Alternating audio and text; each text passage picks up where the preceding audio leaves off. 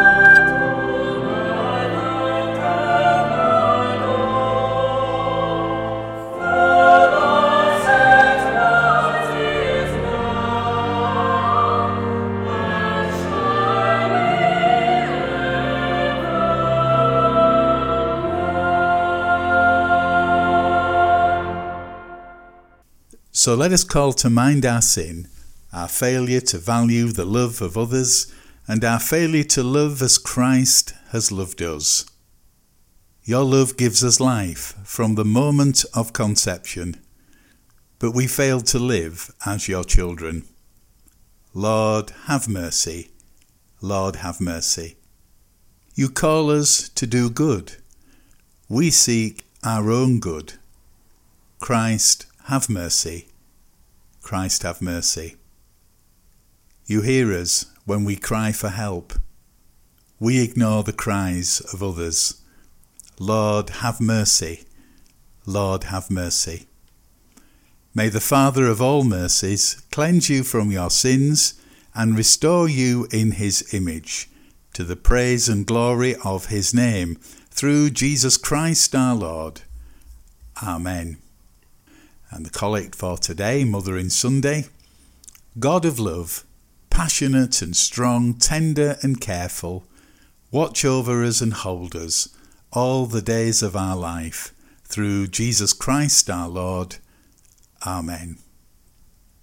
Today's reading is continuing in our series on Philippians for Lent, and we've reached chapter 3, verses 17 to 21.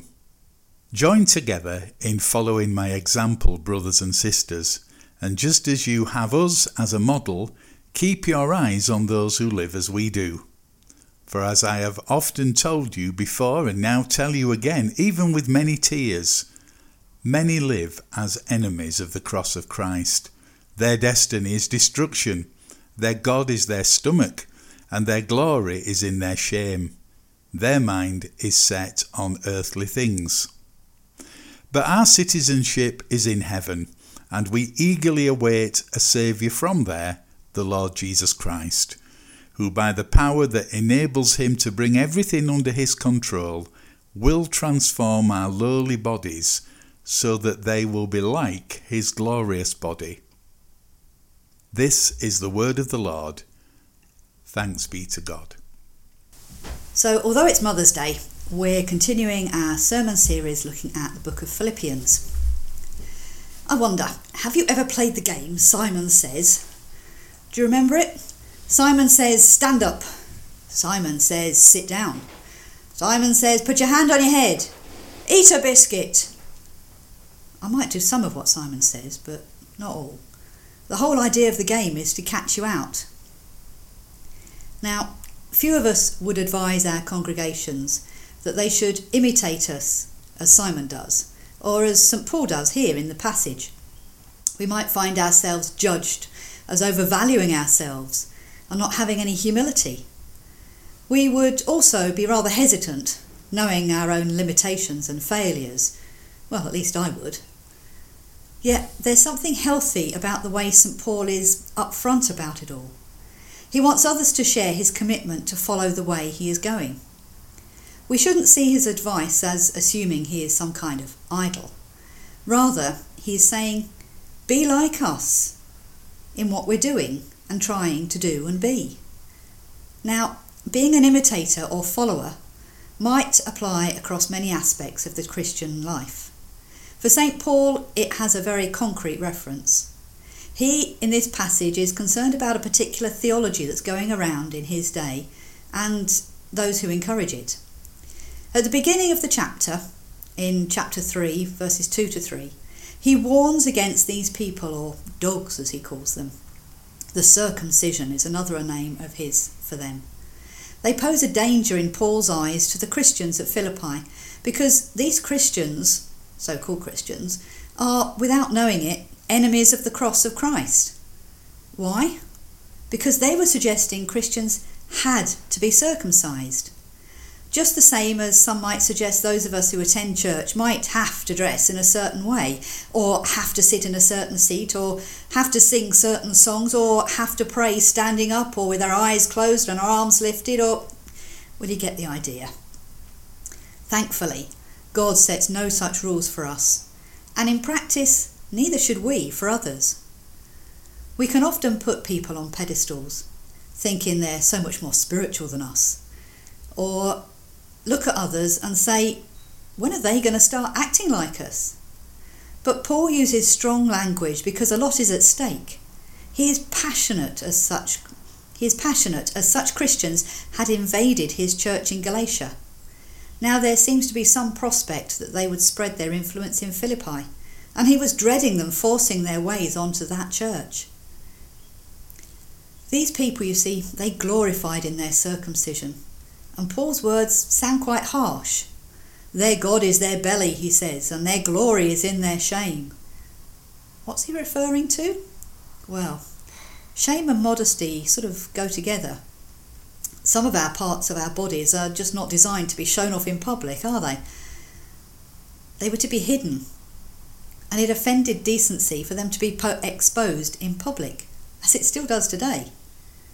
So these that were going round flaunting their circumcision, well, it sounds outrageous, and Paul is against those who do that, and against all those who go round insisting that all Gentiles must be circumcised. He rejects that demand. Those who demand it would counter, I suppose, by saying that they're asking nothing more than what the Bible itself requires in Genesis 17. Behind that quite intense conflict really is a clash of approaches to the scriptures. For Paul, God's new gift of love replaces the Old Testament rules, and so circumcision is an unnecessary barrier. It belongs to those commandments which Ephesians later calls a dividing wall of hostility, which God has dismantled, an enemy of reconciliation. Even worse is the taunt that they make their belly their God. Now, this isn't about overeating all those biscuits. It's about imposing their understanding of biblical food laws on Gentiles, just as they were trying to with the circumcision rules. It made Paul furious when Peter succumbed to such pressure in Antioch, and together with other Christian Jewish leaders withdrew from shared meals with Gentiles.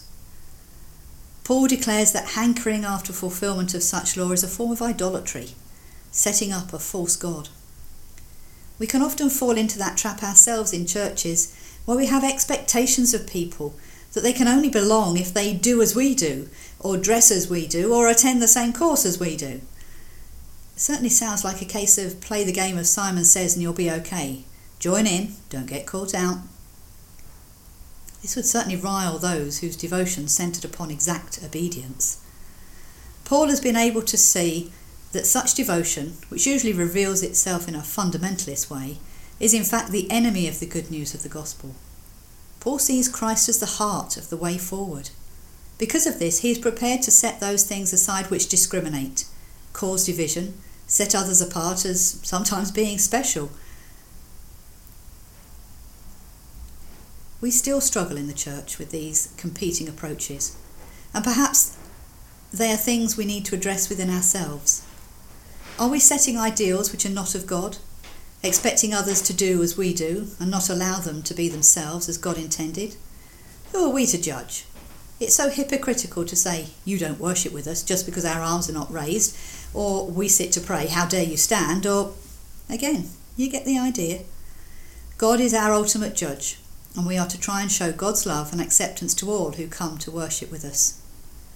Paul is really an imitator of Christ. He wants the Philippians to imitate him, really only because he is an imitator of Christ. But this is much more than a loyalty strategy, for Paul understands Jesus and his ministry. And he understands that in a very special way. Paul believes in the God of hope, who already, here and now, is overcoming long-held and partly biblically based prejudices and creating a new order of being and doing, a way of life that is different and special, based on loving others and not judging them. Paul's issues keep repeating themselves, and his answers keep pointing us to what matters most. That God loves us as we are, but that God loves us too much to leave us like it. So sets us the challenge of learning to be more like Christ every day. It's not up to us to bully, belittle, or otherwise push people into being something that they're not. It's up to God to help us all be better than we are, to become all he designed and wants us to be. We have to allow people the space to find their faith feet, and not to judge them or try and catch them out. Some people think it's their job to challenge others they feel are not fitting in, by suggesting that they need to change in a certain way. But of course they say it in love. However, that's just a disguise. Well, really, it's up front for being rude. It doesn't cut it, and it's certainly not what St. Paul would approve of, let alone what Jesus would want us to do. No one will change unless they want to. And we need to be encouraging and positive if we want others to grow in their faith. Not point out their faults and then say you did it in love. That's not love. That's criticism. That's destructive and not at all helpful. The thing about the game, Simon Says, is that it's a game, and the idea is to catch the players out. Thankfully, St. Paul doesn't say what he does to catch us out, but to guide us to be better, to allow God to have his way in us. We're free-thinking people and have to make choices for ourselves. Not act like sheep, but be guided by God and what the Bible says, not swayed by others, but keeping our eyes fixed on him. Now, this passage is sort of finished off in the first verse of chapter 4, when Paul says, "Therefore, my brothers and sisters," therefore, continuation, "Therefore, my brothers and sisters, of whom I love and long for, my joy and crown." There's encouragement for you. Stand firm in the Lord in this way, dear friends. Now, this encourages them and us to have hope. There is always hope, and we can cling to this hope that God loves us and wants the best for us. So let's keep our eyes fixed on him and not what others are doing or not doing, or what others expect of us, but only what God expects of us, and be thankful for God's love of us. If we do this and not play Simon Says, but God says, loving one another as he has loved us, with no catch, then we will become more like Christ, and perhaps have a church that's closer to what God intended, a congregation where we all feel accepted and loved, and can reach out to others in the same way, not rejecting them or setting them Simon Says type challenges that they will almost certainly fail at sooner or later.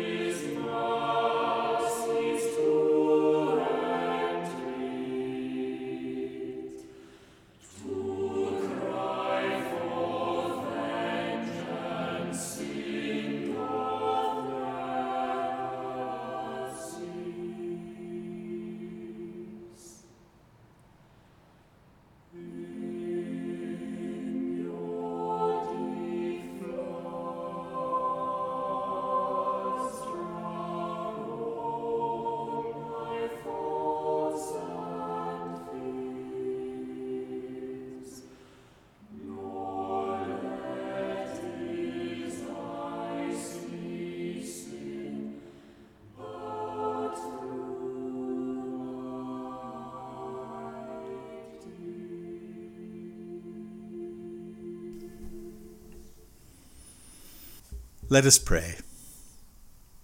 Loving God, our Heavenly Father, in our worship today we say thank you for all that our mothers are to us and for all that they have done and continue to do for us.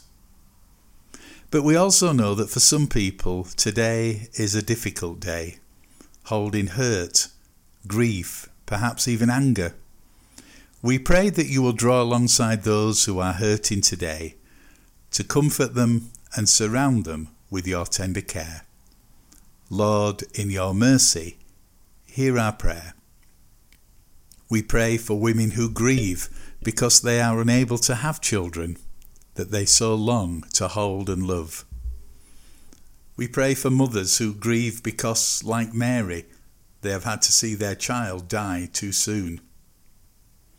We pray for mothers who grieve because they are cut off from their children by disappointment, anger, or bitterness. And for mothers who are worried or afraid for their child's well-being or safety. We ask you, Heavenly Father, to bring healing, comfort, forgiveness, and peace into the hearts and minds of hurting mothers. Lord, in your mercy, hear our prayer. We pray for children who grieve because they have lost their mother through illness, accident, or violence. For children whose mothers who have been unable to give them the love and care and they need, so they now live in families or homes which are not their own. We pray for children who are still living in homes that are unsafe, with adults who cannot put the child's needs before their own. And for children who through hardship and poverty are not being provided with an adequate diet or basic care. We ask you, Heavenly Father, to bring love and security, courage and hope into the lives of hurting children today. Lord, in your mercy, hear our prayer. We ask you, Heavenly Father, to bring healing and forgiveness into the lives of all those for whom today brings painful memories of broken relationships and loss. Help us all to find the brothers and sisters of Christ to be a loving family with whom we may show your love and tender care for one another. Lord, in your mercy, hear our prayer. Loving God, trusting in your promise to hear us when we pray in faith, we ask you to bless all our relationships in the families of our homes, our church and our community, so that through our lives your loving will for us may be done. Merciful Father, accept these prayers for the sake of your Son, our Saviour Jesus Christ. Amen. We join together and draw our prayers together in the words that Jesus taught us. Our Father in heaven, hallowed be your name. Your kingdom come, your will be done on earth as in heaven. Give us today our daily bread and forgive us our sins as we forgive those who sin against us. Lead us not into temptation, but deliver us from evil. For the kingdom, the power and the glory are yours, now and forever. Amen.